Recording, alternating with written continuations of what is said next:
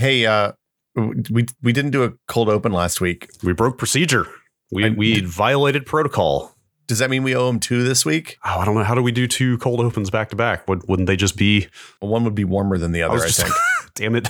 This is definitely this podcast when both of our brains immediately went to like, well, the friction of speaking for more than 3 minutes would probably warm the temperature of the opening enough. So there's a cold open and a lukewarm opening. So I'm sure you've talked about, there's a lot of weird stuff happening right now in the world. Mm-hmm. There's like Reddit is destroying hedge funds, but maybe not. And now there's some financial chicanery happening. Uh-huh. Like, that whole thing seemed a little bit illegal to me. But then when people explained to me how hedge funds worked, I was like, oh, that should be illegal too. So legality largely, as it seems, is defined by what you can get away with. Yeah, the old wink and nod carries you a long way if you have a few $1 billion in the bank, it turns out. Yep. I was watching late night TV last night live, which I never do. And I saw ads on TV for the first time in years. Okay. Like as seen on TV, so here's a thought. You can buy ads on like CNN late at night for like $200. What? Like they're really cheap. Broadcast cable CNN, not like the CNN digital live stream, which gets different ads, like actual television CNN. You can put it in a place that your mom and dad will see it. Yes. But late at night, my mom and dad are. Well, look, you got to tell them they're going to have to set an alarm or something. Okay. Sure. They'll TiVo it. But so I saw an ad and I was like, there's this stuff called alien tape and it sounds incredible. It's like, you can use it over and over again. It sticks to almost anything. What? It's like foamy tape. And they were like, you can rinse it. They said you can rinse it off and reuse it. And I was like, wait a second.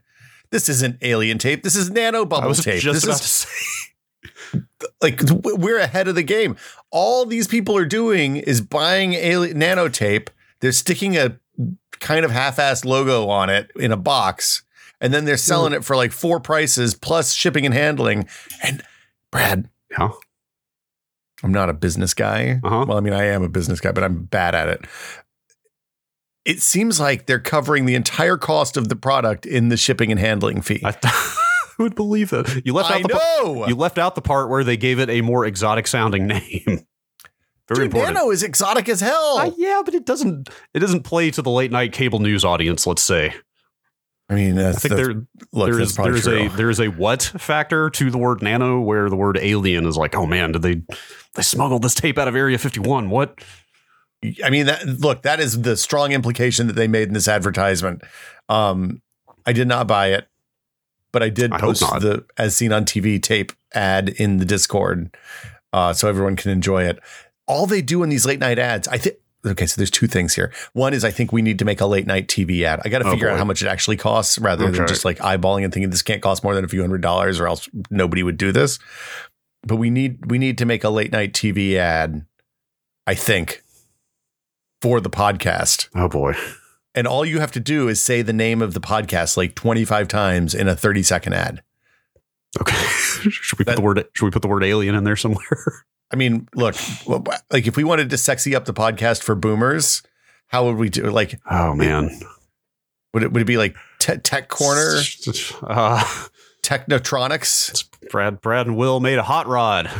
Yeah, that's things that boomers love. Your son-in-law, the podcast. There you go. Fortunes have been made on less.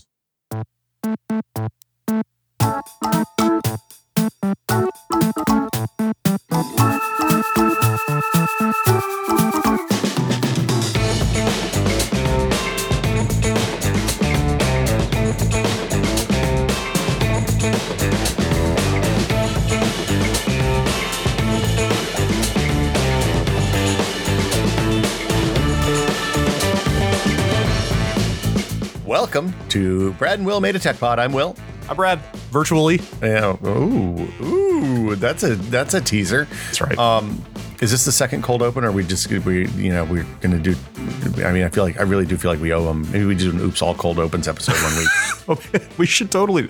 Well, that's kind of that idea we talked about. Did we talk about it on the show or just on the Discord of like a rapid fire 3-minute topic back to back to back to back to back to back episode? Yeah, it's just like, how much can we talk about this topic? Let's get stopwatches. Let's get egg timers and see how much we can cover in 3 minutes per topic. Oh, I like that. It seems like all the research of a normal episode with times 20. Yeah, that sounds great.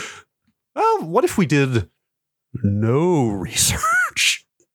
What if we came up with a list of topics and showed up and said, here's what we know about these off the head? I've often thought the Whiskey Media panel of experts was ahead of its time. So, I mean, God, this might be an entire podcast idea.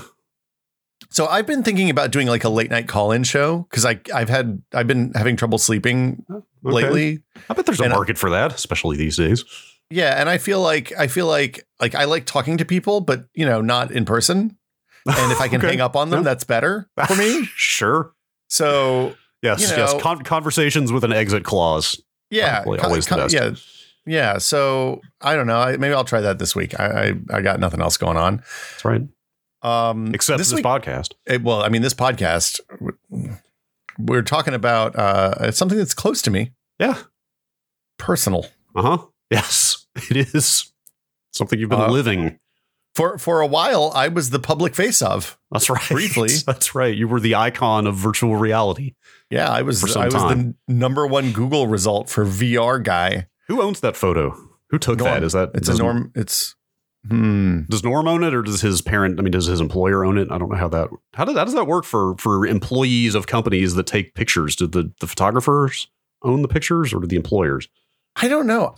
My contract didn't they didn't sign me to a creator contract when we started working for that company out of Whiskey, and Norm used his own camera to take that picture, but it was on site during a shoot at Tested. So that's a question for the law. I mean, look. The opportunity to make money on that picture is long gone now. So missed your window. It's a moot point. But I don't know. I think Norm probably owns that unless his contract specifies otherwise, unless he signed a different contract than me. Anyway, like there was a moment when I left Tested where I was like, they never made me sign a work for hire. Like they don't actually, I didn't assign copyright to the work that I did for Tested during that time. Usually when you're an editor, they gave me just a normal employee contract because they were bad at hiring editors when they hired us. And I was like, I actually own everything that I've ever posted on Tested still. Like, I'm not going to do anything with it, but yeah. Anyway, I mean, but that's as it should be. Like if you're a writer, you should own your work and you should license it out to the people who are using it. And then you should make a book or something. I don't know. We're talking about VR today. Yeah.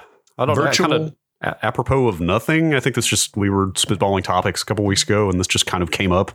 Well, so every end of every year I'm on a nominations committee that kind of goes through all the big VR releases and makes the short list for a large games award thing. And I just finished up that. So it's a good time to talk about state of the, I know what's going on. I know what last year looked like pretty right. That's kind of how I envisioned this, is that it's just sort of a state of the virtual union. Because I feel like, I don't know. I don't want to be too pessimistic, but it feels like things are at a lull for VR to me. Well, it's a weird, there's a bunch of stuff happening and some of it is good, but so the biggest thing that happened last year for VR is probably that Alex came out and the Quest 2 was launched. Okay. The Quest is Oculus's mobile hardware standalone VR headset. Yeah. You can also buy a special cable for $80 and plug it into your PC. Yes. But I'm told you can also use it wirelessly, although it takes some doing. So you can use it wirelessly there's a couple of ways to do that. The one that I think most people use is, I think, Virtual Desktop. I haven't used that with a Quest 2. With a Quest 1, it was surprisingly good. Yeah. But you have to sideload stuff onto the headset and so forth. So sideloading on the Quest 1 was really easy. You just hit the install dev stuff button and then copy an APK over to it. And then there's a whole sideload store that you can put on, and it makes it super easy to grab new software. The other thing that happened is Alex came out for the PC on Steam, and it's the first I mean, it's really the first like big AAA high fidelity, like 20 hour game that I've played that was actually worth spending 15 or 20 hours on. And it remains, I mean, we talked about it a lot last year, but it remains pretty remarkable, I think. And I would expect it to be the high water mark for VR for a while. Both in terms of like the sheer volume of art in that game is incredible. Like the number of things, there are thousands of things you can pick up on every single level.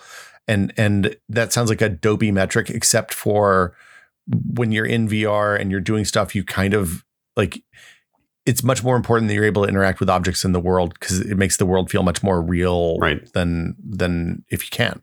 That is the selling point of VR to me. In a lot of cases, yeah. Not so much being in the environment as being able to touch and manipulate the environment. Like that's what I want. Like if you can make the nicest looking game ever, but if everything is static and you can't actually touch and move things around and use them in like a physical way, then what's the point? Yeah. I mean, the whole point of it is it opens up the available verbs to the player. Totally. And like just the sheer act of being able to chuck something and distract a bad guy with it, or bring a goofy marker and write on windows later on in the game or whatever. Like that stuff is really cool. The rest of the stuff that we saw, so there were a handful of real standout experiences in games that I saw in the nomination phase stuff. The Museum of Other Realities, if you haven't tried, is a thing that Colin Northway and his team built. Oh, what was that? God. Fantastic Contraption. Yes, that game was great. Yeah, I love that game. So Colin is one of the people. He's been working on VR since before it was before people knew that the Vive was a thing. He was working on Fantastic Contraption, and he has a really good understanding of both movement and space in virtual spaces. So the MOR is an art museum for art that only can exist in VR. Folks like Danny Bittman created sculptures and drawings and things using everything from like Tilt Brush to Maya. And there's probably dozens. I don't think there's quite 100, but there's a lot of the whole thing is set up like an actual art museum. So you like load into the lobby. It tells you how to navigate. You can switch between walking and flying and teleporting. And there's also a mini map, like a model of the art museum that you can click into to fast travel to any particular exhibit. And the exhibits are these incredible, like some of them are just things you look at. Some of them you can shrink down and stand inside, so you can like experience what it looks like as a human scale sculpture, and then as something that you inhabit. Some of them are interactive, so some of them like you'll put your head in a spot and follow a line with your head, and you'll hear a story told as you move your head through the sculpture, or it'll make music based on your head position and stuff like that. And they're, and then some of them are more dynamic. Like you'll be in a 0G space where you can kind of float around and there's stuff moving around you and sounds playing when the objects move around you. And it's the thing that struck me about that more than anything else is I didn't realize it, but I really miss going to museums and just like, I wish I could just sit down with a book on one of the benches in this museum and read a book. But it's also multiplayer. So like you can be in there and be walking around with other people and they'll be exploring the art and you can talk to them the whole thing if you want. Is this on Steam? I have to check this out. I loved Fantastic Contraption. I'm pretty sure I met him and his wife. I think they both worked together on this stuff. So yeah, Sarah makes at a con like years ago, and they were super nice. Sarah makes zombie. She used to make a Flash zombie survival game, like a isometric. I think it's called Rebuild, and there's the latest ones have been on the iPad, and I think do pretty well for her. Okay. So they're really, I enjoy them. I think as a zombie, like they're kind of like strategy, part strategy. They're not like a tactical game like XCOM, but you kind of explore the town and rebuild areas and retake territory and all that kind of stuff. Yeah. It's like a light strategy game. I feel like Alex notwithstanding, like that is still the kind of bread and butter of VR, or like the stuff that is interesting or matters, like these kind of museum, like figuratively museum pieces. I know that's an actual museum, but like these kind of, like self-contained little novel, like weird gimmicky things, not so much like, there are not a lot of like sprawling 60-hour like epic RPGs in VR out there. You know what I mean?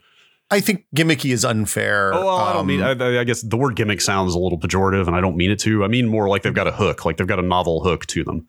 Yeah, it's like the stuff that conceptually, the things that I end up spending the most time with are probably arcade games because I like to play the leaderboard game. You know, I like to see if I can beat my friend's score in Space Pirate Trainer or better my score in Pistol Whip or Beat Saber or something. Yeah, like I mean, those are like high score, like action-y kind of experiences. But even then, they do like one thing very well, right? Like they're not. What I mean is like you're not. Yes, they. I'm kind of undermining my own argument here. Like yes, they did put out Skyrim and Fallout 4 in VR, but like they're not making new games like that for VR. You know what I mean? That's it. Like to me, like obviously none of those games were failures. Like I just looked at, according to Steam Spy, which I guess is pretty fuzzy data, but like they estimate that somewhere between 2 and 5 million people own Half-Life Alyx. And I think those Bethesda VR games have done quite well, but like they haven't set the world on fire. You know what I mean? Like they didn't make tens of millions of people go out and buy VR headsets. So Well, so I haven't checked into Fallout 4 or Skyrim lately. I played them around launch, and both of them had comfort issues to the point that I didn't want to play them. Like I wouldn't have. If you had said, "Hey, could you spend 100 hours in a VR version of Fallout 3?" I think I would have said unequivocally yes. And then when I actually tried it, I was like, "This is not what I want." Because like those are games that I usually load up a podcast or something or have a movie on a second screen while I'm playing because they're kind of like. I don't know. They're often like chore simulators, right? It's like get a task, go out into the wasteland someplace, shoot something, bring back a piece of liver, and then, build another wall on your thing. The thing that I'm finding, ports of 2D games notwithstanding, is that the VR versions of like one of the things that happened the last year or so is that we've seen a lot of clones of games genres that have large followings on the 2D side, on normal traditional gaming. So there's a Battle Royale, there's an Arma clone, there's a CSGO clone. Okay, when you just to clarify, when you say 2D, you're talking about like rasterized to a screen, not like a side scroller. Yeah, I mean not a sprite based like bitmapped thing. I mean something 3D, you play on a screen, 3D not something games you play in a headset. Right, right. Because those translate into VR to some extent because they are 3D. They can, but because for anything where your camera movement is integral to the way the game works, which is basically like any first person shooter, you can't. It's hard to port that stuff over without making people either really uncomfortable or completely rewriting the way the game works, as happened with like Skyrim and Teleport and stuff like that. Yeah, can I just quote from the notes here? Yeah, something that you wrote. Developers seem to be saying F comfort. I felt sick testing the games this year for the first time in ages, and that is shocking to me. Yeah, like I'm kind of with you. I mean, I'm not as shocked as you maybe because like it's just a basic physiological issue, right? Well, but so it's weird because I don't usually get motion sick, so that indicates to me that the level of willingness to make people uncomfortable has gone way up. Well, so hang on. Do you mean you don't get motion sick ever traditionally, or you don't get motion sick in VR to date? I've played Temple Run in the back of a moving car before, which Temple Run is a thing that makes most people feel sick, like while they're just sitting still. Is that VR?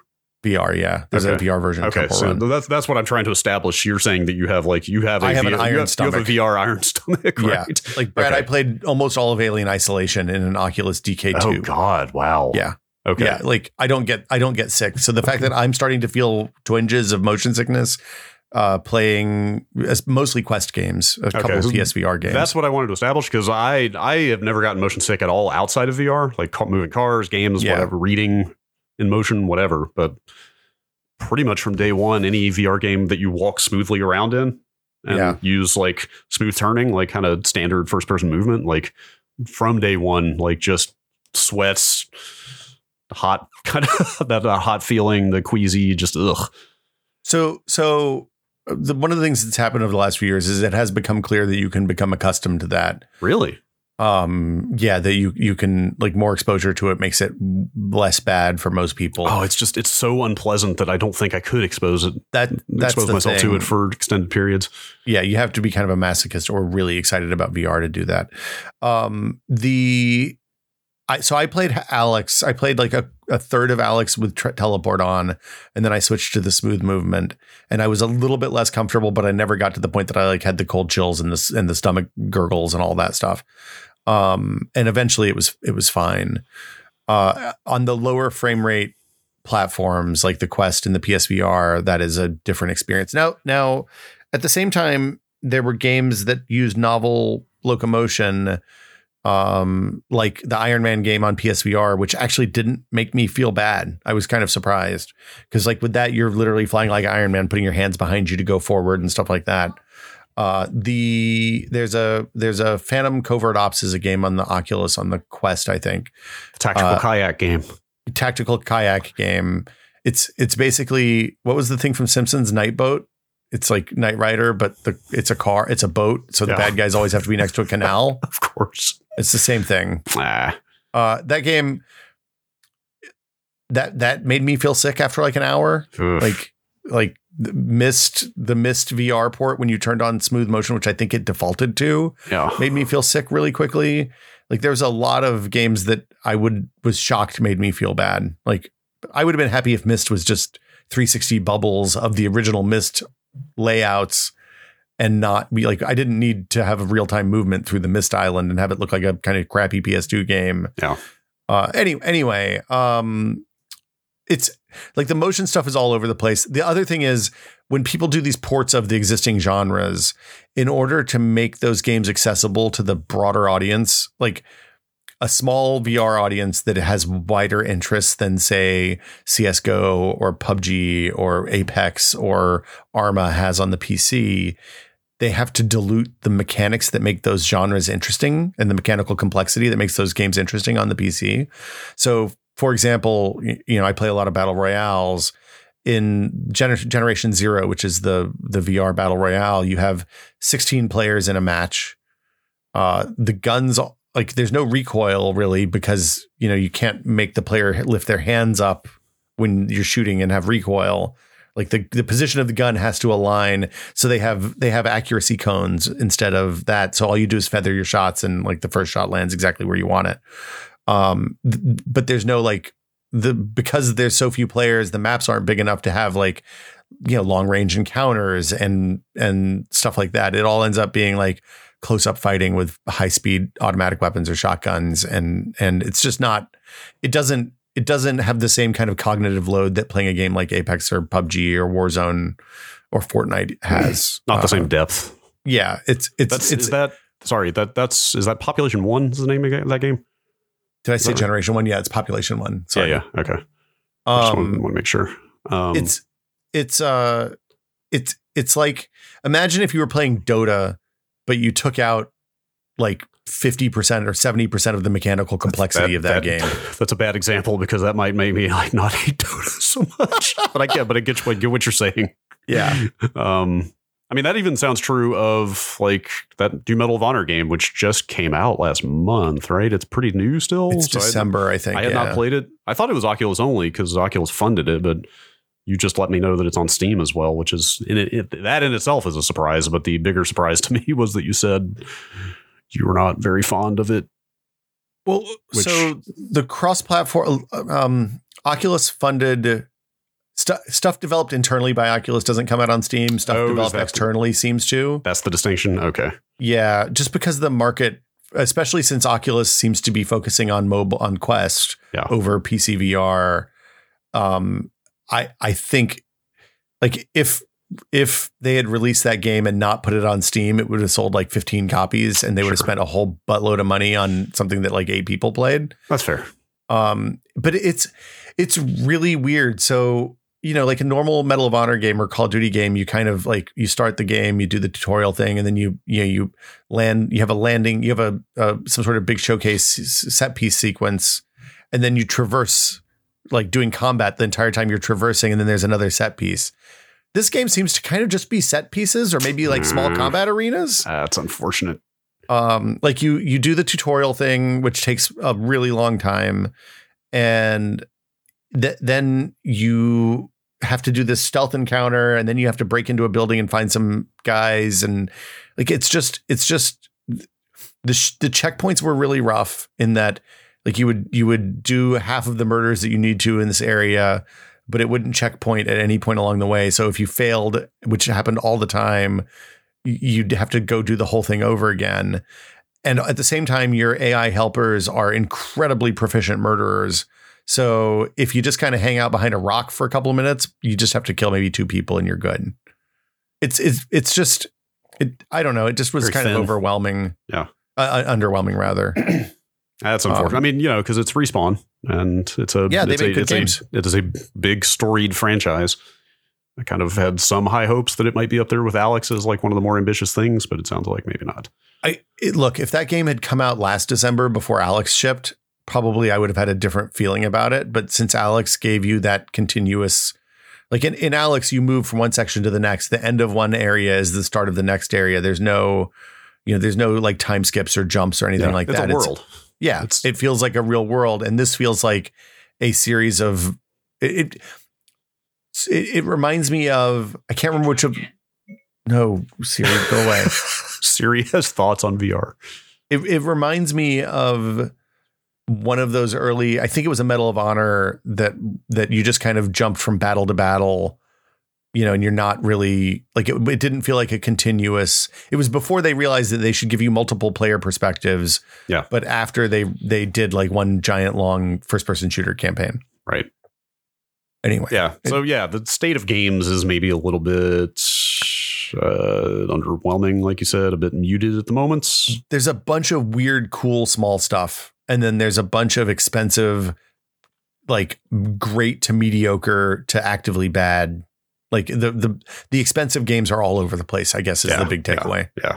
I am coming out of this with a few things I want to. I really want to check out the Museum of Other Realities. Paper Beast is really cool. Paper Beast has been on my list. I've been meaning to check that out for a while. That's Eric Chahi, isn't it? I believe. Yeah, and the neat thing about that is everything's done in shaders, I think. Oh wow! Like it's a technical marvel. Is it? What is it? I really need to play that. It's like it like it almost looks like a horrifying nightmarish version of Viva Pinata or something. Is it kind of an ecology simulator like it looks? It is. There's a little bit of that. It's like in terms of mechanics and what you do, it's probably closer to something like Journey. Okay. Like you're just kind of traversing this world. There's some light puzzles along the way. Okay. There's all sorts of weird creatures. Sometimes the creatures are involved in the puzzles. It's just, it's really neat and really pretty. Is there terrain deformation in this? There is all sorts of terrain deformation. I have got to play this then because he did From Dust, right? We're getting off that seems right here, but I just want to make sure I've got that right. Yes.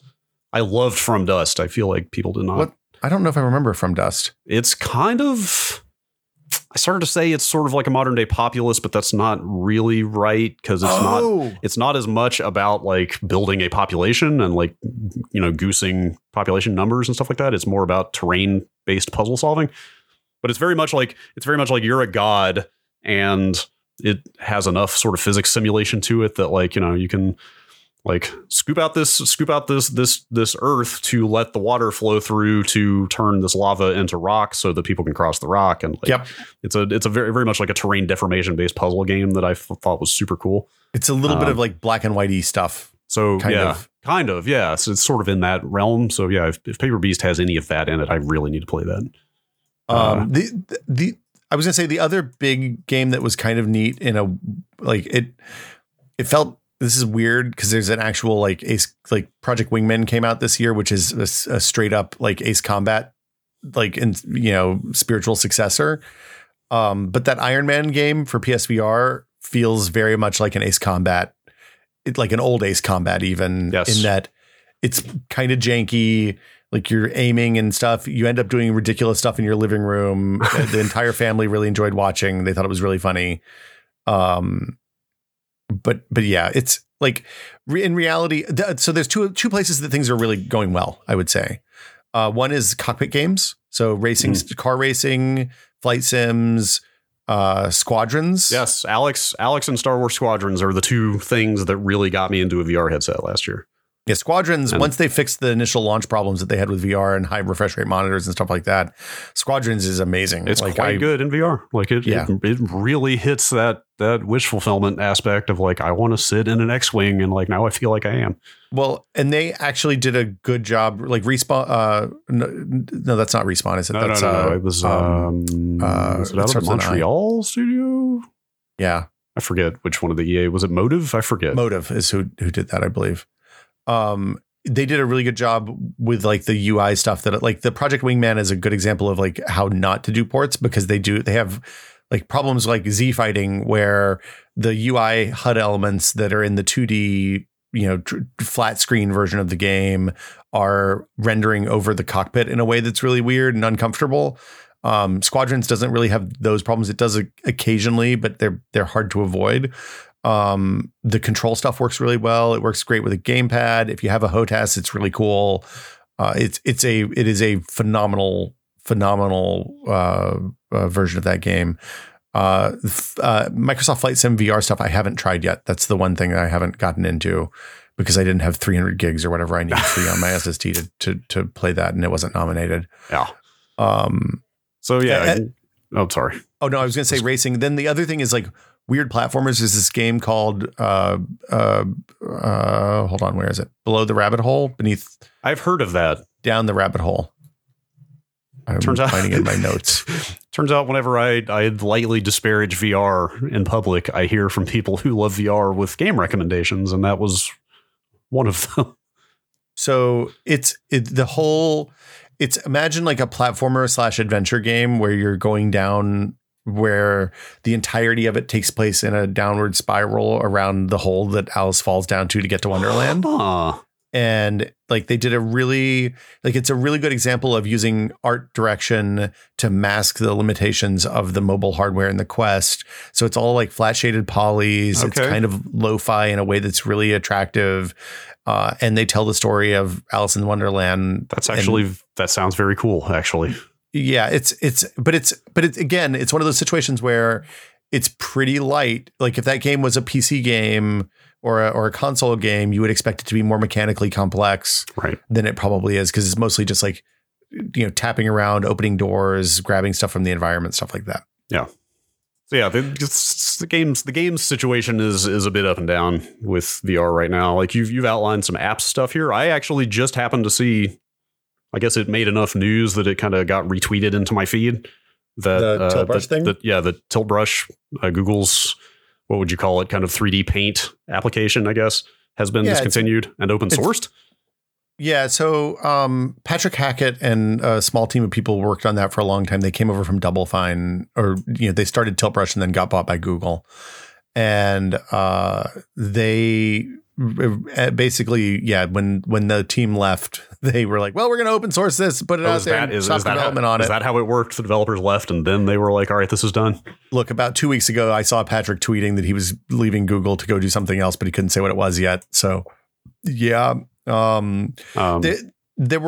It's funny. There's a lot of content creation tools out for VR, and most of them are priced in such a way that they're for professionals, people who are selling their work for money, because they're priced like Maya or something like, they're multiple hundreds of dollars a year or more. Yeah.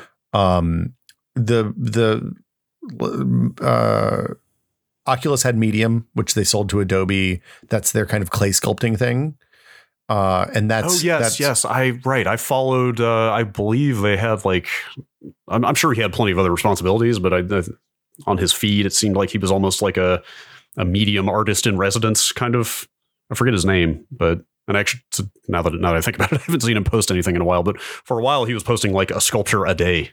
Yeah, on his Twitter feed from Medium. It seemed like they were behind that and it was cool. Like there was some really nice looking stuff coming out of there. Well, yeah, Medium was really neat because it was like blobby. It was like sculpting with clay, right? It was like clay, but you have an undo button and you can scale things and also do all it's like Photoshop but for clay. That was the pitch for Medium. It was really neat.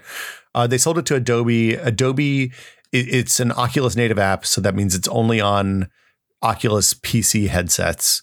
And it's unclear what Adobe's doing with it. I hope that they're going to port it to Steam VR so that everybody can use it, but we'll see. This is one of the other things that's worth mentioning is it's hard to port because there's not a lot of control parity. I went to Valve in December of 2019 to play Alex on all the different headsets because they wanted outside feedback and they wanted to show, the work that they put into porting it into different controller schemes. And you have the original Vive ones, you have the grippy controllers that are limited fidelity, like grip on or a binary grip, basically. So like Oculus and the Windows MR controllers. And then you have the Index and controllers that give you like analog control of individual fingers. And making something as simple as throwing work on all of those different interfaces is challenging. Yeah. So like I get that why they haven't ported it to Steam VR. It's just that needs to happen if they want to continue using it. Google open source Tilt Brush. We'll see what happens with that. I don't know if there's enough of a community in the programmer world to make that continue to be a thing. People seemed excited about it for what it's worth. Like people, again, like I don't know, who knows how many people. That might be 3 people, but I did see people saying like, this is huge for VR productivity. People will be able to extend this out in some wild ways now. I will say this really caught my attention because like Tilt Brush was probably top 3 like initial VR things I saw that was just like, well, this is magic. Because, you're literally painting in open space, you're literally just like slinging particles and this weird, like tangible, anti-gravity paint that just sort of hangs in the air and then you can kind of move around in it and stuff. Like it was one of the first VR proof of concept things that I used that I was like, man, this is kind of amazing. I mean, the demo, when I was showing people VR for the first time, I would always have them draw a cube in Tilt Brush, right?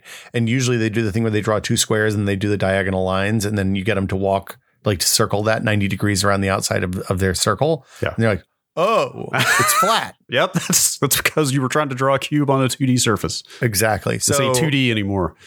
I mean, the neat thing is there's the really exciting thing is they'd already built a bunch of exports so you can get Tilt Brush sketches into other workflows, like for display and stuff like Museum of Other Realities, or also to bring it in to like use that as your sketching environment for Maya and other like professional 3D tools.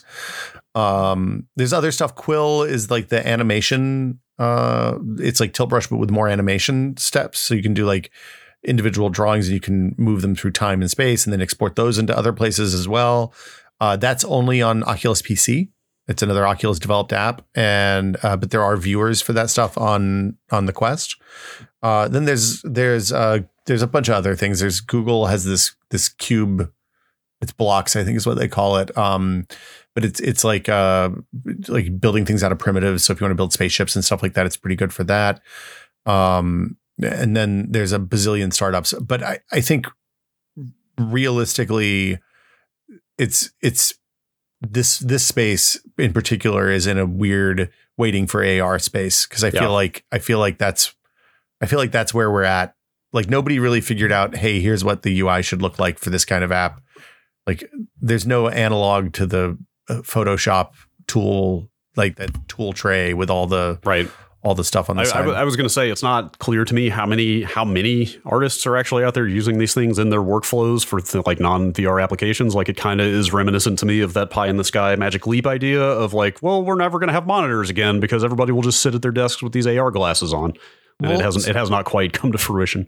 So the people that I know, the artists that I know that I was working with, mostly would use it as a sketching type situation. Like a concepting. So that sounds like a good application for that, actually. Not necessarily like production assets are going to come out of that, but more just like here's a quick way to like concept out some stuff to look at in 3D.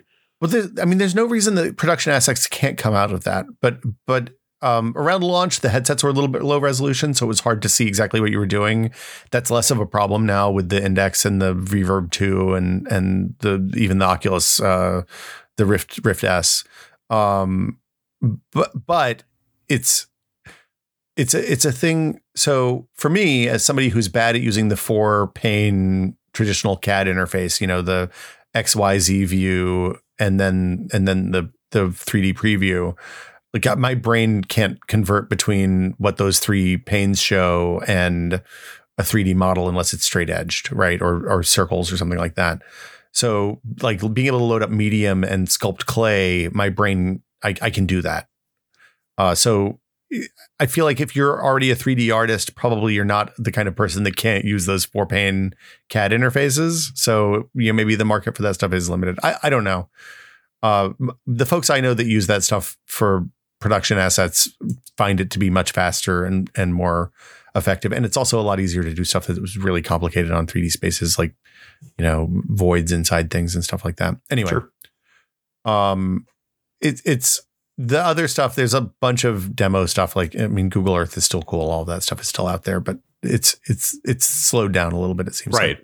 That's kind of the point of all of this to me is like, it's been a while since there was a Google Earth, like the kind of the big showpiece events in VR are not as frequent as they were. I mean, we talked about this. We've talked about this off pod before, but it feels to me like at this point, if you're buying a VR headset, fitness stuff is really good. That's something you'll do every day. That's something that's interested me, but the idea of sweating all over my several $100 very high tech piece of equipment is not appealing. Most of them have foam, open or closed cell foam face masks by default. You can get like leather replacement ones that will make them less absorbent, which is probably good for the electronics. I've sweated in both my Vive Pro and my Index a lot and have had no problems, and my Quest. So yeah, like even Oculus has even leaned into this and has a fitness app that uses like Beat Saber mini games and Pistol Whip mini games to do leg and arm day. So if you put some wrist weights on, you can actually, you're not going to get huge, Dwayne Johnson muscles, but you'll burn calories. Yeah, that's cool. And then stuff like Box VR and there's a ton of fitness apps that are pretty good. There's dancing apps. There's all sorts of stuff. You want to talk about headsets? Yeah, sure. The state of the headset market. Kind of a quick rundown of this stuff. I mean, a lot of it has been out there for a while, but yeah. Yeah. So, I think starting with the old stuff, it seems like PSVR is basically dead. Yeah, I threw that in here. When was that? I think it was just prior to the PS5 launch. Jim Ryan, the head of PlayStation, did an interview with the Washington Post where he just kind of threw cold water all over VR, or PlayStation VR in particular. They sold. If you bought a PS5, you get a free dongle that makes it work with your PSVR, right? You can use the, and they said that way before PS5 came out, that the original headset would be compatible, but the implication was, and there were even some patents going around that people dug up, that they were also working on a next gen PSVR for PS5. And well, maybe, probably. I mean, let me pull this. That thing sold. It sold. Well, it was the best-selling VR headset for a long time. That was in this Washington Post story that. I'll just quote, while 5 million headsets were sold by January of this year, this was last year, I believe, sales were slowing in 2020. So 5 million, I mean, when I read that, 5 million sounds like a lot of VR headsets, although against the 80 million PS4s or something? It's way more than that. The against the full, let me see, I think they're way past 100 million. I'm seeing numbers 110, 112. Yeah, they passed 100 million in like mid 2019.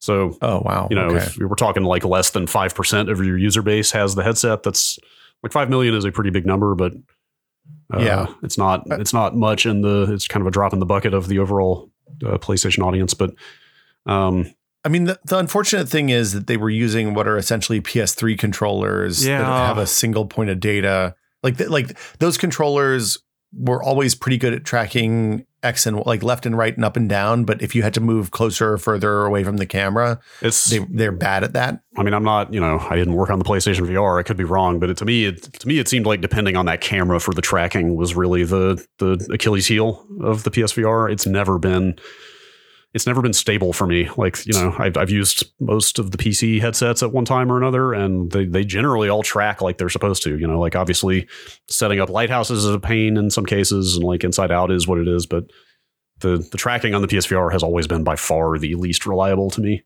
So for me, the headset always worked great, but the hands tend to fly off into space, which means they lose tracking. Yeah. But I mean, I think it varies wildly based on your room. Like if I have big glass windows opposite the TV in my living room, and when the shades are up, then I can't use the PSVR in there because it sees 2 copies of the headset. Right.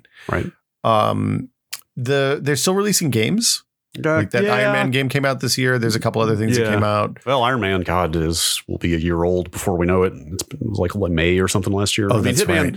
Hitman 3 is probably the biggest recent example. It just came out and has a VR mode. but you have to download and granted, it's one purchase. You get the PS4 and 5 versions for the $160. But if you have a PS5 and a PSVR, you literally have to download the PS4 SKU of Hitman 3 to play the VR version. Because if I read that interview correctly, you essentially can't make a PS5 PSVR game. Like, it has to be like I assume what they're saying is there's no API support for a native PS5 game to have VR in it. I could be wrong about that, but that's the implication, is that they basically said you can play PS4 VR games on a PS5, but there will not be PS5 VR games for anytime soon. And he basically said, I mean, the quote was, I should just pull it up. Is it maybe we'll get back to that eventually? I think we're more than a few minutes from the future of VR. PlayStation believes in VR, Sony believes in VR, and we definitely believe at some point in the future, VR will represent a meaningful component of interactive entertainment. Will it be this year? No. Will it be next year? No. But will it come at some stage? We believe that. So 2023. So yeah, like they probably are working. They probably are working on another headset, but who knows when or if it will see the light of day. Is this Sony Europe versus Sony US business? Is this like the normal? Well, he runs everything now. Like, okay. I mean, yes, probably behind the scenes on some level, there is maybe some level of territoriality or power struggle or something. But like, yeah, he is the head of the whole thing now. So he is speaking for the company. So yeah, like this was a little bit of a shock to me, because I had always been under the impression that PSVR was kind of the most successful headset. Well, the story they were telling in the first part of it probably is the most successful headset. Yeah, by the numbers is what I mean. In terms of numbers, but yeah. The story they were telling at the start of the year last year was, hey, we're going to keep supporting this thing. We're going to make it work with your PS5s. And there's going to be new stuff coming out. And then, interesting. Okay. Yeah, with this weird, like, 1 foot in the last generation approach that they've got here, I would be shocked if there are a ton more PSVR games anytime soon. Yeah, it's probably going to be stuff that's late. Right. Beyond stuff that is has been in development for a while. Well, okay, so the PC side is equally complicated. The second generation Vive, the Cosmos, is their inside out headset. And at least I haven't used it in more than a year, but when I used the inside out tracking version of that headset, it was almost unusable. What? The Cosmos. What? Yeah, it was bad. How's that possible? There have been good inside out headsets on the market for like 3 years now. Well, they did a bad job of it. It didn't work very well for me. Wow. It uses the old wand style controllers as well. Huh. Is that right? I can't remember. It's probably might actually not be right. It's probably telling that when I looked over these notes and saw the phrase Vive Cosmos, I had no idea what it was. I know what the Valve Index is. I know what the Vive and the Vive Pro are. So the thing about the Cosmos, Quest 2, Rift S, Windows, I know all of those, but Vive Cosmos was like, what? Well, so the thing about the Cosmos is you can buy faceplates for it that add functionality, like the hand tracking stuff and things like that. Huh. They actually sold a faceplate and sold it in a bundle eventually with the faceplate, where it just has the normal lighthouse sensors on the front, and that worked okay. Is it my understanding? HTC? Is Vive an HTC brand? Vive is an HTC brand. It has nothing to do with, or not nothing to do with Valve, but it's not owned by Valve. It is HTC's property, right? So yeah, Valve creates the technology and the lighthouses. Right. And then HTC was using the sensors and was doing the rest themselves for the lighthouse tracked versions. Yeah. For the inside out tracked versions, they were doing it all themselves. Okay. And so the Index still uses the lighthouses as well. Is that correct? The Index uses the lighthouses. It uses V2 lighthouses. That's shocking to me. Like that. Did that come out? Like, time is such a blur, man. I swear to God. I mean, Alex is one of those games that came out right around the time that the pandemic started. So it's like impossible to think back on that sequence of events. But didn't the Index basically come out around the time of Alex? Like, wasn't it sort of timed to that launch or no? No. So the Index came out in 2019, but it was sold out constantly. Right, that's what it was. And they had a big dump of new SKUs that they released in time for Alex. Okay, right. But it's just new hardware. As much as Valve has been behind the technology of VR, it was shocking to me that when they finally made their own headset that they didn't push the tracking forward and that they relied on that old external model. Here's the thing.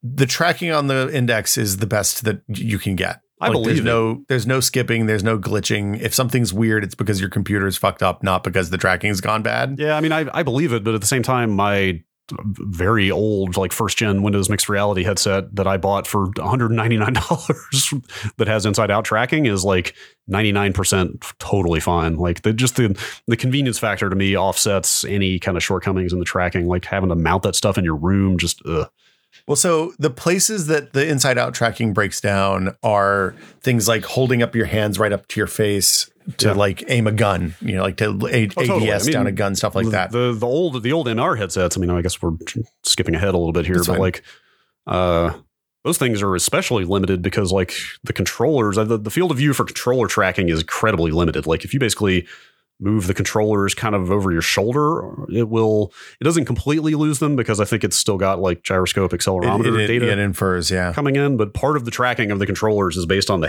front of the headset being able to see them. So like that is very limited, but even then, like it's not the end of the world. Like it still mostly works. It's very manageable for games is what I would say. Yeah. If you're doing content creation stuff, the extra precision of the Lighthouse sensors versus the inside out hand tracking stuff is good. Like that I could definitely see. But at that point, you're outfitting a workspace. Like if those are your needs, like you are devoting space to that, and that is fine. But like for just a home office living room kind of situation, like having to mount those sensors is just kind of a lot. So you can use Oculus. So on the Steam VR stuff, the Cosmos, the Index, the old Vive, the Vive Pro, there's a couple other smaller headsets we don't need to get into. Like smaller, like tiny market size headsets.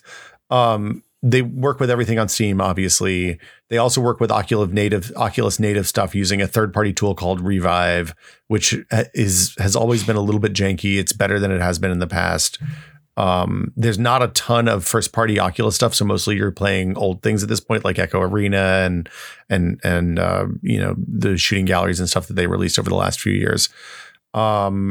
And it also works with VR games on other stores like Epic, because when you play a VR game that's on the Epic store, it just fires up Steam VR. That's so weird. Which is really weird. Yeah. The overlapping and like piggybacking kind of platforms for VR is the weirdest thing. Cause like I am speaking very mixed reality centrically here because that's what I own, but like that thing does Steam VR. But yeah, like you launch into the mixed reality interface, which is a very Microsoft store looking like modern art museum kind of interface, and then you launch a Steam thing, and then it launches Steam VR inside of that, and then you're in the Steam VR interface. And so from what you're saying, if I were to play Oculus games on this mixed reality headset, I would go MR interface and then the Steam VR interface and then the Oculus interface on top. Like I would literally be stacking like three. Then Revive, then the Oculus interface. Okay, so 3.5 basically. Like it's kind of a mess. Like it's a bunch of walled gardens basically, right? Look, man, you just got to jack into the mixed reality store, and then from there you jack into Steam VR, and then you jack in your soft for the Revive. Like if you're saying if you're saying the VR is just Inception, I think I'm out. You can just recall those robots, man. That's what you need to do. That stuff's weird. It works. Like it works. It's just a little bit. It's very confusing to get used to. It is like which interface am I in right now? What do I need to launch first and then second? Yeah. So the thing I'll say about the Index is I think that those hand controllers are my favorites. And that's the one. That's the one with the individual finger. It's the one with individual finger. It's capacitive along the edges of your fingers, and it will model the curl of your finger, even though it's not measuring it directly. It's inferring still from pretty good data, but there's a stick on the top. The stick has had problems over the years. It seems like the newer versions, like the newer revs of the hardware, are better. But on some of the initial ones, if you move the stick all the way to one of the extremes, I think it's the outside extreme, and then try to click the stick, it won't click because you're outside the range of motion. But other than that, they seem pretty reliable. I've whacked the shit out of mine and they still work. Walls, it turns out, are still VR's natural enemy. And when you're playing a game, I mean, Alex obviously was designed with that controller in mind, but it's really cool to you make a grasping motion with your fingers to gravity pull stuff up towards you and then chuck it and have that work well. The Oculus PC side is the Rift S, which is still available. It seems like they're moving away from that. It's unclear. Like They haven't said they're going to end of life it, but it's Facebook, so who knows? They could kill it at any moment. It's probably the best deal in PC VR right now because the older Windows MR headsets are no longer really available. And the Rift S controllers are really good, really reliable. They use normal AA batteries. So like when you run out of battery in a controller, you just pop a new one in, and if you use Eneloops or something, you're basically wasting nothing. Sure. But I mean, there have to be Quest only games coming out at this point, right? Like, are you like, if you're buying into a Rift at this point, are you potentially just kind of shutting yourself out of most of their ongoing development? Absolutely. Yeah. Yeah. If you buy a Rift at this point, you're committing to buying stuff from Steam pretty much. That headset's $300. Oculus is selling stuff on mobile and PC. Some of it's cross-buy, but most of it isn't. So you have to kind of pay attention and think about where you want to play stuff. I've like, generally speaking, I find the mobile headsets to be pretty underpowered to the point that like worse than the PSVR in some cases. The Quest 2 is more capable, and it seems like they're selling at a really impressive rate. So like the market will probably push toward not supporting the Quest 1 earlier than it would in like a PS4 Pro type situation. Sure. I mean, at the end of the day, like it's still kind of souped up mobile phone hardware in there, right? I mean, so the Quest 1 is definitely that. The Quest 2, like they have hardware acceleration for the SLAM tracking, the inside out tracking and all that kind of stuff. So like it takes a lot of that load off of the CPU, which isn't happening on the Quest 1. You can do like the second version of that is a dramatically more capable piece of hardware. That's fair. Whether that matters is entirely up to developers deciding whether or not they want to shut out however many people bought. Here's the other thing. Oculus doesn't post sales numbers for any of their hardware. So like, I don't have any idea whether it could be that Oculus has already sold an order of magnitude more Quest 2s than they sold Quest 1s. And nobody cares about the Quest 1 hardware 6 months from now. I don't know. But you can also plug the Quest in, both of the Quests in with a special cable. It's a USB 3 Type-C cable that's $80 and 16 feet long, and that will let you play PC games. It's not particularly comfortable because of where you plug in the USB cable on the Quest 1. On the Quest 2, especially with the Pro Audio strap or the Elite strap, it's much more usable. I haven't really spent substantial time with the Quest 2. But the thing that all the reviewers said is that with the Elite strap, it's very comfortable. You can get a $50 strap that has nothing. It's just a physical, more comfortable strap with, I think, some that replaces the cloth one that it ships with. Or for $130, you can get one with a battery on it too that like counterbalances the front of the headset a little bit and gives you a lot more playtime. And that starts at, I think, $400. I can't remember, but it's like, that's a pretty good, if you just want to get some VR and you want to play some Beat Saber and play some Pistol Whip, and like, you're probably not going to get Medal of Honor on there. You're definitely not going to get Alex on there unless you use the link cable, but you can play Steam VR games if you get the link cable for $80. So yeah, like that thing acting as just a sort of quote unquote dumb headset that connects to your PC where the PC does the processing. So like it is a real VR headset like these others, in addition to being a standalone. Like that is a huge selling point to me. Like if it didn't have that thing would be a non-starter for someone like me, like, well, if it was limited to only games that could run on the headset, then no, thank you. But since you could hook it up and play Alex on it as well. That's kind of a big deal. Well, so the thing I'll say is that for every kind of disappointing Quest game I've played, there's a pretty amazing, like the Port of the Room, the VR room game. The room game is, it has issues that are mostly related to it being a straight port of an iPad game. Yeah. Like it has weird UI choices and stuff like that I wouldn't do if I was making a VR native game. But it runs really well on Quest. Like that stuff is really good. And like there's no, like I notice a little bit of a frame rate difference playing Beat Saber or Pistol Whip or Space Pirate Trainer on Quest versus Steam. But it's that experience is fabulous. Totally. I'm not saying the Quest native stuff is bad or anything. It's just that there are always going to be things like Alex that will just be PC only, and having the option to also play those on the Quest is a pretty big selling point. Exactly. The interesting thing is, my bet is that the PSVR stuff probably ports pretty straight to Quest. Sure. I could see that. Yeah. Yeah. Let's see what else. Windows MR. Mixed reality, which I'm sort of shocked still exists, but here we are. Look, they just so most of the first gen headsets are no longer available. Yeah. I got in when there was a fire sale. So this is why I'm so shocked that it's still around, is that there was a fire sale on them, basically. Yeah. Like, I think those things came out at sort of standard VR prices of like $400, $500, $600. And then all of a sudden one day I saw people going like, hey, the Lenovo Explorer is $199 right now. And I'm like, hey, that's a pretty decent price to check out some VR. Sure, I'll give that a shot. So like, it was, what is it? Lenovo, HP, Samsung. There were like 6 different companies making MR headsets. Dell, I think, made one. Dell made one, yes. A couple others. It's all kind of the normal Microsoft OEM right, partners. Totally. And they kind of all just went on deep sale and then ceased to exist. So I was like, well, this platform is probably going away soon, but for that much, they're still releasing updates for the Portal. Right. So that's the thing. Like I think from what I can tell, I think they tend to come with the kind of Windows feature updates, your 20H4 or whatever they're calling the semi-annual updates. But yeah, they still like support the platform aspect of it. Yeah. So HP just released the Reverb 2 at the end of last year. Yeah. So that really surprised me to see a new MR headset come out. Well, so it's interesting because it seems like kind of a partnership. Valve makes the lenses and speakers for it.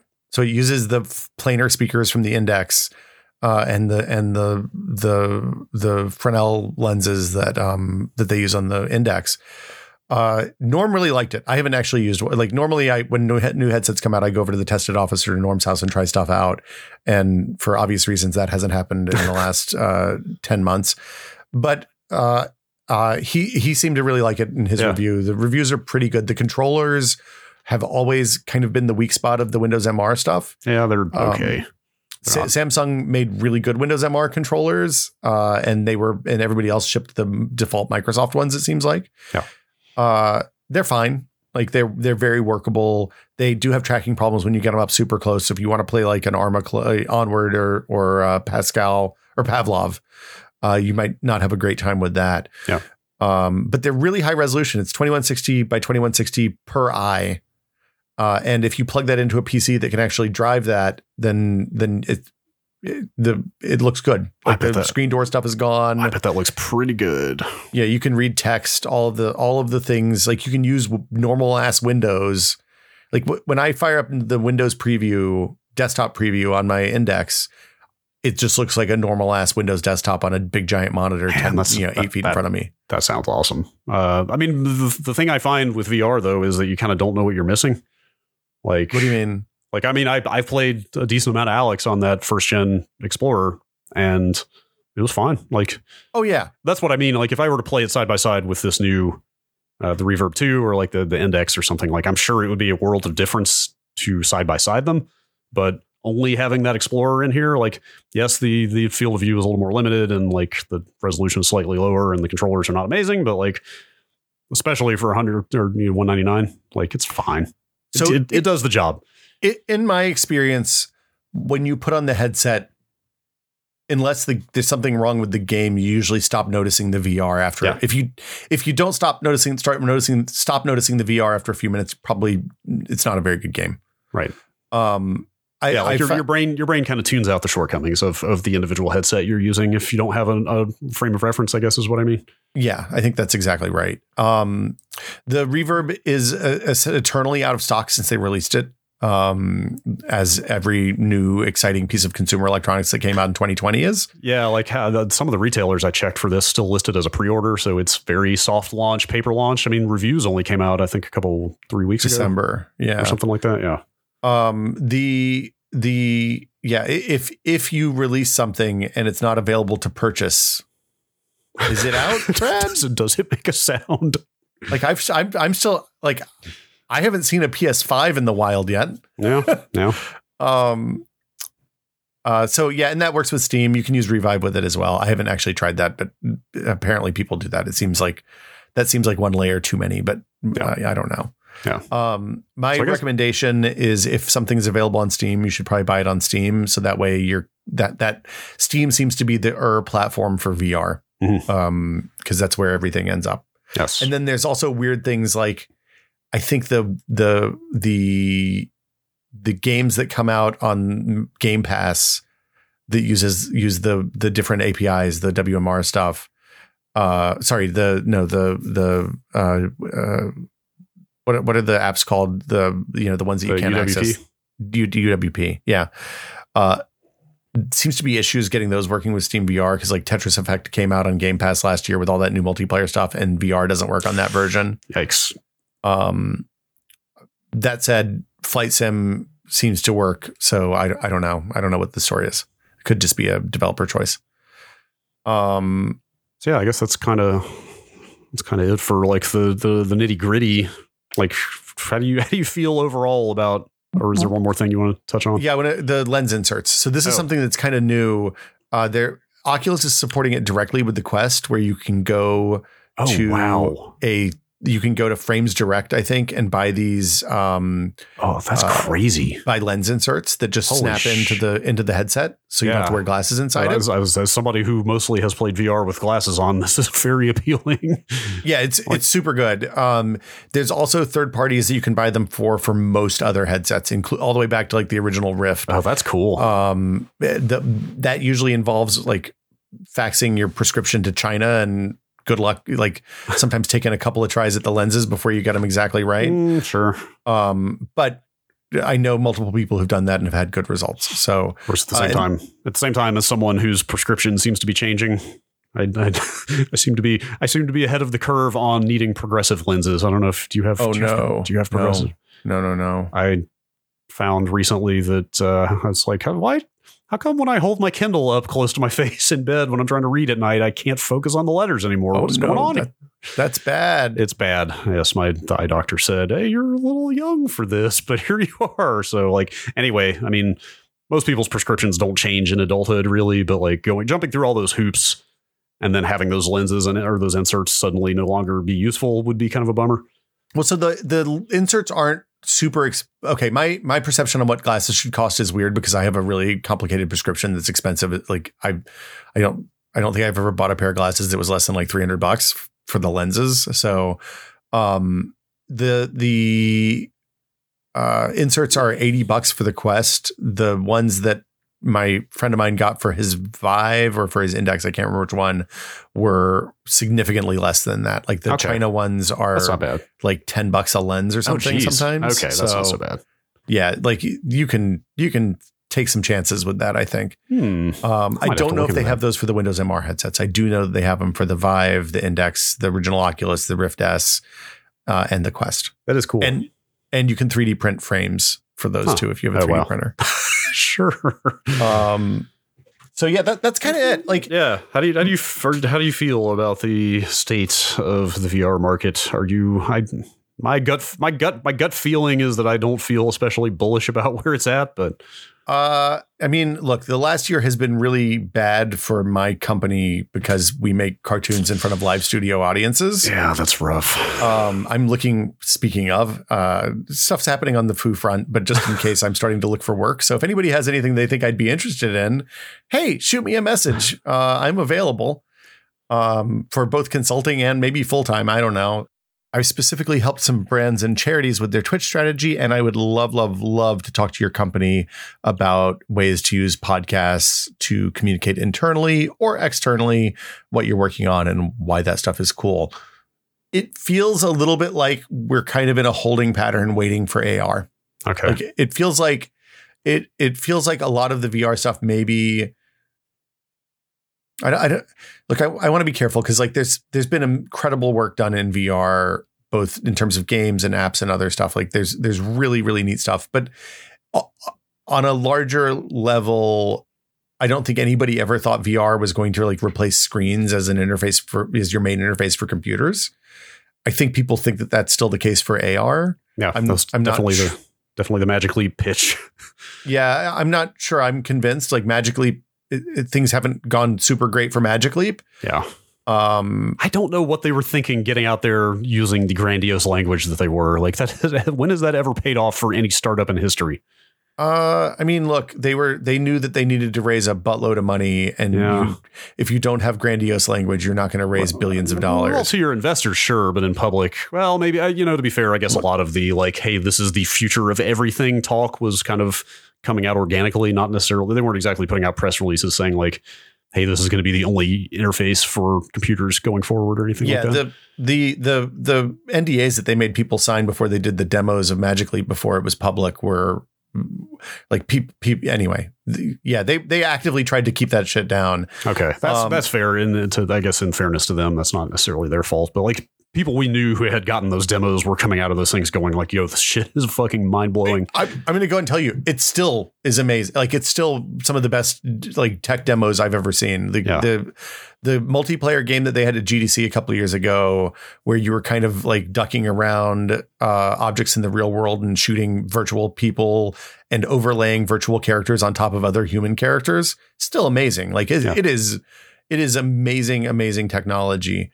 I think we're starting to see hints that glasses are going to be smaller. Like we've seen some prototype / patent application drawings and stuff like that indicate a chunky frame, but not like a goggle type situation. My understanding is that there are thousands of people working at most of the big 5 FANG companies in the Valley, working on AR at this point. I don't know about Facebook, but I know Apple has a massive team of people working on this. I know Google has a massive team of people working on this. And I suppose I assume Microsoft does as well. I don't know. I don't know what's going on with Amazon or some of the other stuff. I mean, look, it's the idea of being able to chuck a window anywhere you want it seems pretty compelling. Sure.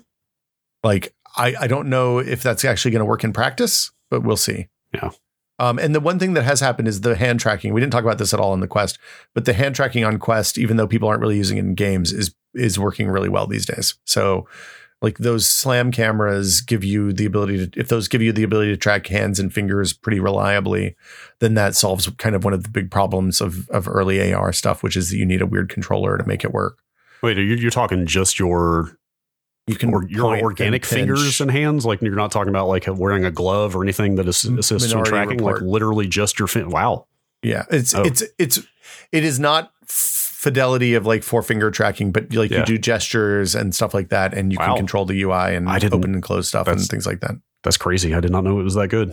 Yeah, it's that's very cool. I would say it's up and down, but when it's good, it's surprisingly good. Yeah. So yeah, like I feel like when in 10 years, when we look back on this and we're doing hey, remember old VR stuff, it's going to be that VR was the dev kit for AR, probably. Okay, interesting. So yeah, so that leads me to my kind of final question here. When you are talking about AR supplanting VR, is AR going to get to the point where, like, to me, this sounds trivial, but I'm sure the actual technical execution is way harder. But is AR going to get to the point where it can kind of de facto act as VR by just sort of like blanking out or drawing over the entire field of view in the lenses and just not letting you see your surroundings? Does that make sense? Like kind of letting you inhabit an entirely virtual space by just sort of obscuring your, bless you. Sorry. Does that make sense? What I'm describing? Yeah, no, I think look, VR is a subset of AR, right? Right. Okay.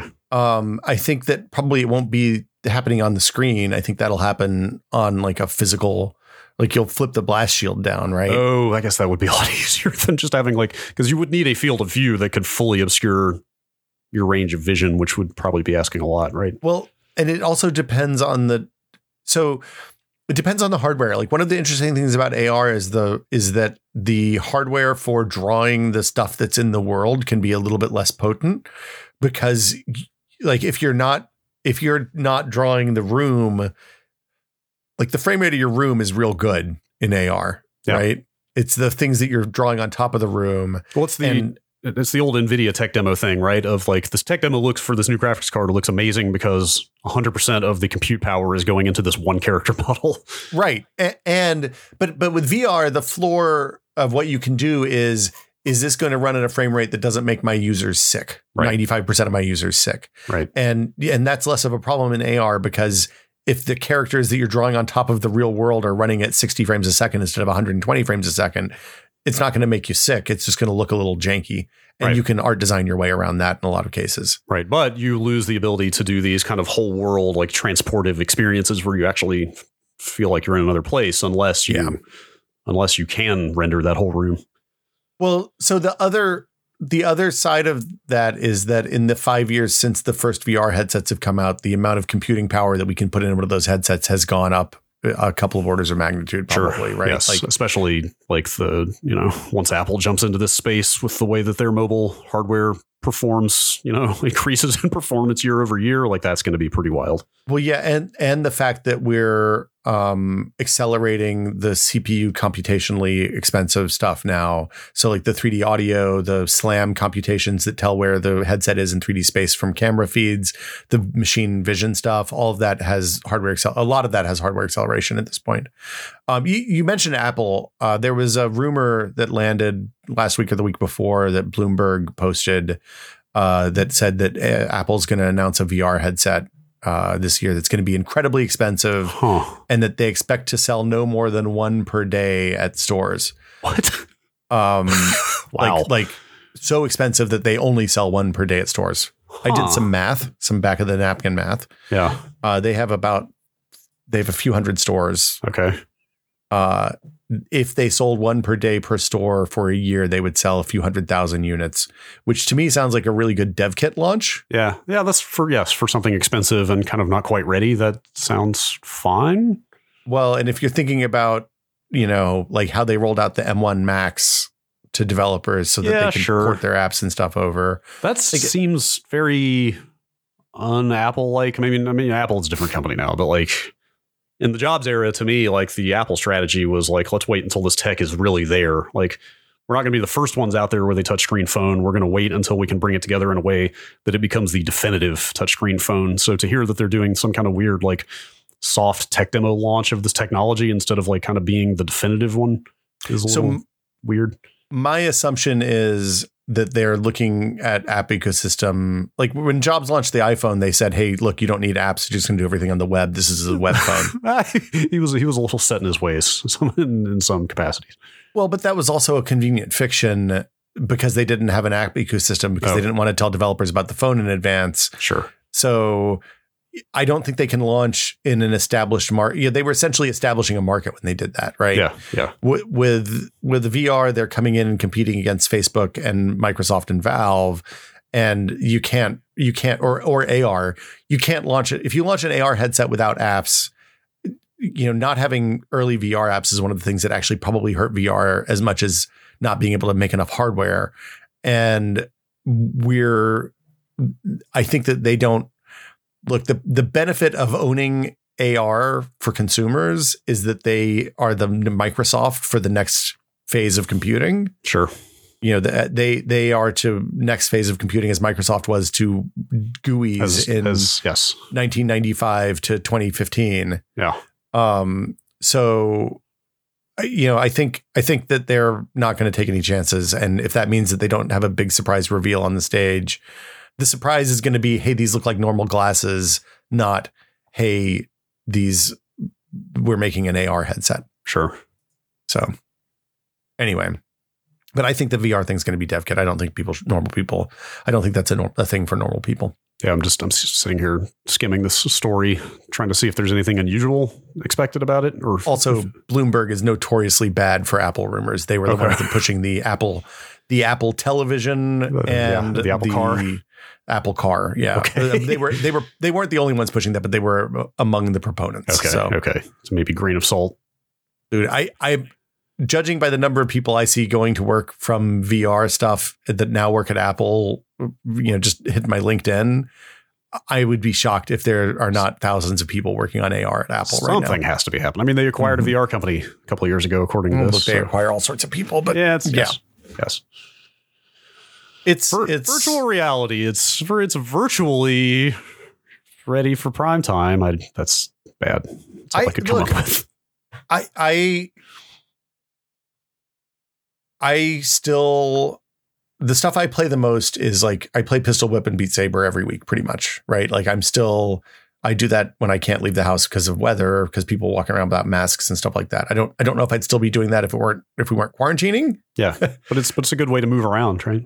It's a good way to move around. Like my kid loves playing Vacation Simulator and Job Simulator and like stuff like Down the Rabbit Hole and those kind of small adventure games that don't exactly exist on PC or console. But it is, do not expect a large number of Alex-like games. And if they are, expect them to be more like the Medal of Honor game that is like a really scope limited thing and not like a big long 10-hour, Alex is essentially on Rails too, but like don't expect a big long experience where you're following a linear path and having an adventure. VR. Yeah. Should we thank our patrons? I feel like my expectations are managed. Sure. I mean, that's what we do around here, right? We just manage people's expectations. Well, hold on. But the other thing is, it's not fair to talk about this. Alex is in everybody. If you like games, you should play Alex. Oh, totally. Yeah. Like there's a sequence in Alex. I'm not going to tell you what it is. I'm not going to, but I put it in my game of the year right up at Giant Bomb about there's this creature named Jeff who is maybe the most, like, I don't like horror games. It's the most effective non-horror game implementation of a character. Like it is the best design sequence I think I've ever seen in a game like this. That's cool. And it works because of VR in a way that it wouldn't work on a 2D screen. Sure. So, yeah, I mean, that kind of that goes both ways, right? Like, it's on the one hand, it's amazing that VR is capable of doing things like that. On the other hand, Alex is kind of an outlier of coming from a company with functionally infinite resources, willing to throw a bunch of those resources at weird projects like that and stretch the limits. But not everybody is going to be able. In fact, just about nobody else is going to be able to do that. Yeah, well, I mean, Gabe do that interview, and he's like, "Look, Alex sold really well for us. We're going to keep making more VR stuff." Oh, okay, so that's cool. And then he also talked about brain-computer interfaces for a very long time. Of course. Which seemed like, we talked about that when Elon Musk rolled his thing out a few months ago. But yeah, the people I know that work in that space, like human vision interface and stuff like that, are incredibly skeptical of anything that interfaces directly with your brain in any kind of meaningful way.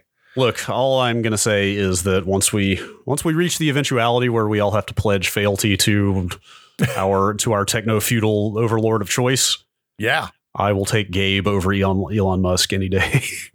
Oh yeah, I'd take Gabe over all of them probably. The thing that people tell me, we talked about this on This Is Only a Test this week a little bit, but the thing that the people who work in that space tell me is that there's not, well, there's some real material science stuff. Like when you put electrodes in people's brains, they get plaque buildup on them that makes them stop working after a really short period of time. Boy. So they're like limited use only. Okay. The other side of that is like from moving from computers to phones to VR, there were these massive markets along the way that fostered development of technologies that were really required for the later things. So like, the iPod begat the iPhone because they started putting color LCD screens on to bring the price of those screens down. And they started making flash iPods to bring the cost of flash down. And all of a sudden an 8 gigabyte iPhone was possible because the price of flash and the price of LCD screens got to a point that they could sell it for $600. And then the phones, generated, inertial measurement units, accelerometers, gyroscopes, compasses all on one chip, and cameras and screens, and all of those things went into VR headsets, and those made VR headsets cheap. And there's not a clear like product to product path to get to why, 1 billion people using direct neural interfaces. But Gabe's very smart. So maybe we're just dumbasses. I don't know. That's right. Should we talk about patrons? Yeah. If you would like to support the pod, you can by going to patreon.com/techpod. We for $2 a month, you get access to the Patreon, the TechPod Discord, which is full of just beautiful nerds that are talking about the things that they're into. It's the conversation's all over the place on a day to day. There are something like 25 or 30 channels now that range between like, indoor, outdoor activities, parenting, like getting work advice from people who are doing different stuff than you. Yeah. Home ownership, audio, video production, coding, just the works. Mechanical keyboard nerds. Like we have everything. We have it all. And if there's not a channel and there's interest, we'll make it. Again, you can go to patreon.com/techpod. There you go. I think I'd done this 75 times. And sign up there. And then we also do a patron exclusive episode each month. There's another episode back in that backlog with Doug. So if you enjoyed last week's episode with Doug, you can go back and listen to that. Seems like a lot of people enjoyed that last week's episode with Doug. We got to find more nerds. Yeah. But yeah, that'll do it for us. This is our last episode of the month, so we have to thank a bunch of patrons. Yes. As always, thank you to our executive producer level patrons, the Bunny Fiend, Jacob Chappell, David Allen, and James Kamek. But also, I would like to thank our associate producer level patrons, Cedric Kozenmacher, Andre Burke, Brian Rabe, Sean Talon, Tom Hilton, Jacob Wilson, Terry Cox, Arthur Geese, Ben Gulmy, Dave Ulian, Dan Brockman, Jad Rita, still a Star Wars name. I love it. Thomas Shea and Graham Banks. Thank you all so much for your support. And thanks to everybody on the Patreon. Quite literally make all this possible. So yeah, thank you very much. Yeah, you all are rad. And just as a reminder, if I know a lot of people don't like monthly charges, especially since Patreon is kind of bad about the way they charge. There's always problems with it. Yeah. You can sign up for an annual now, and you get a little bit of a discount if you do an annual. And you back at any of the annual tiers. So I guess that'll do it for us this week, Brad. Yes. See you all. I'm waiting with bated breath for your outro. What do you got? Look, I have to finish this because if I don't, then the way it edits doesn't work right. Hey, look, if Audacity wants to change the way that audio ducking works so that I don't have to put your track right under the music to make it duck right, then I can send the show off one of these days. But until then, will you have the floor? We'll see you all next week.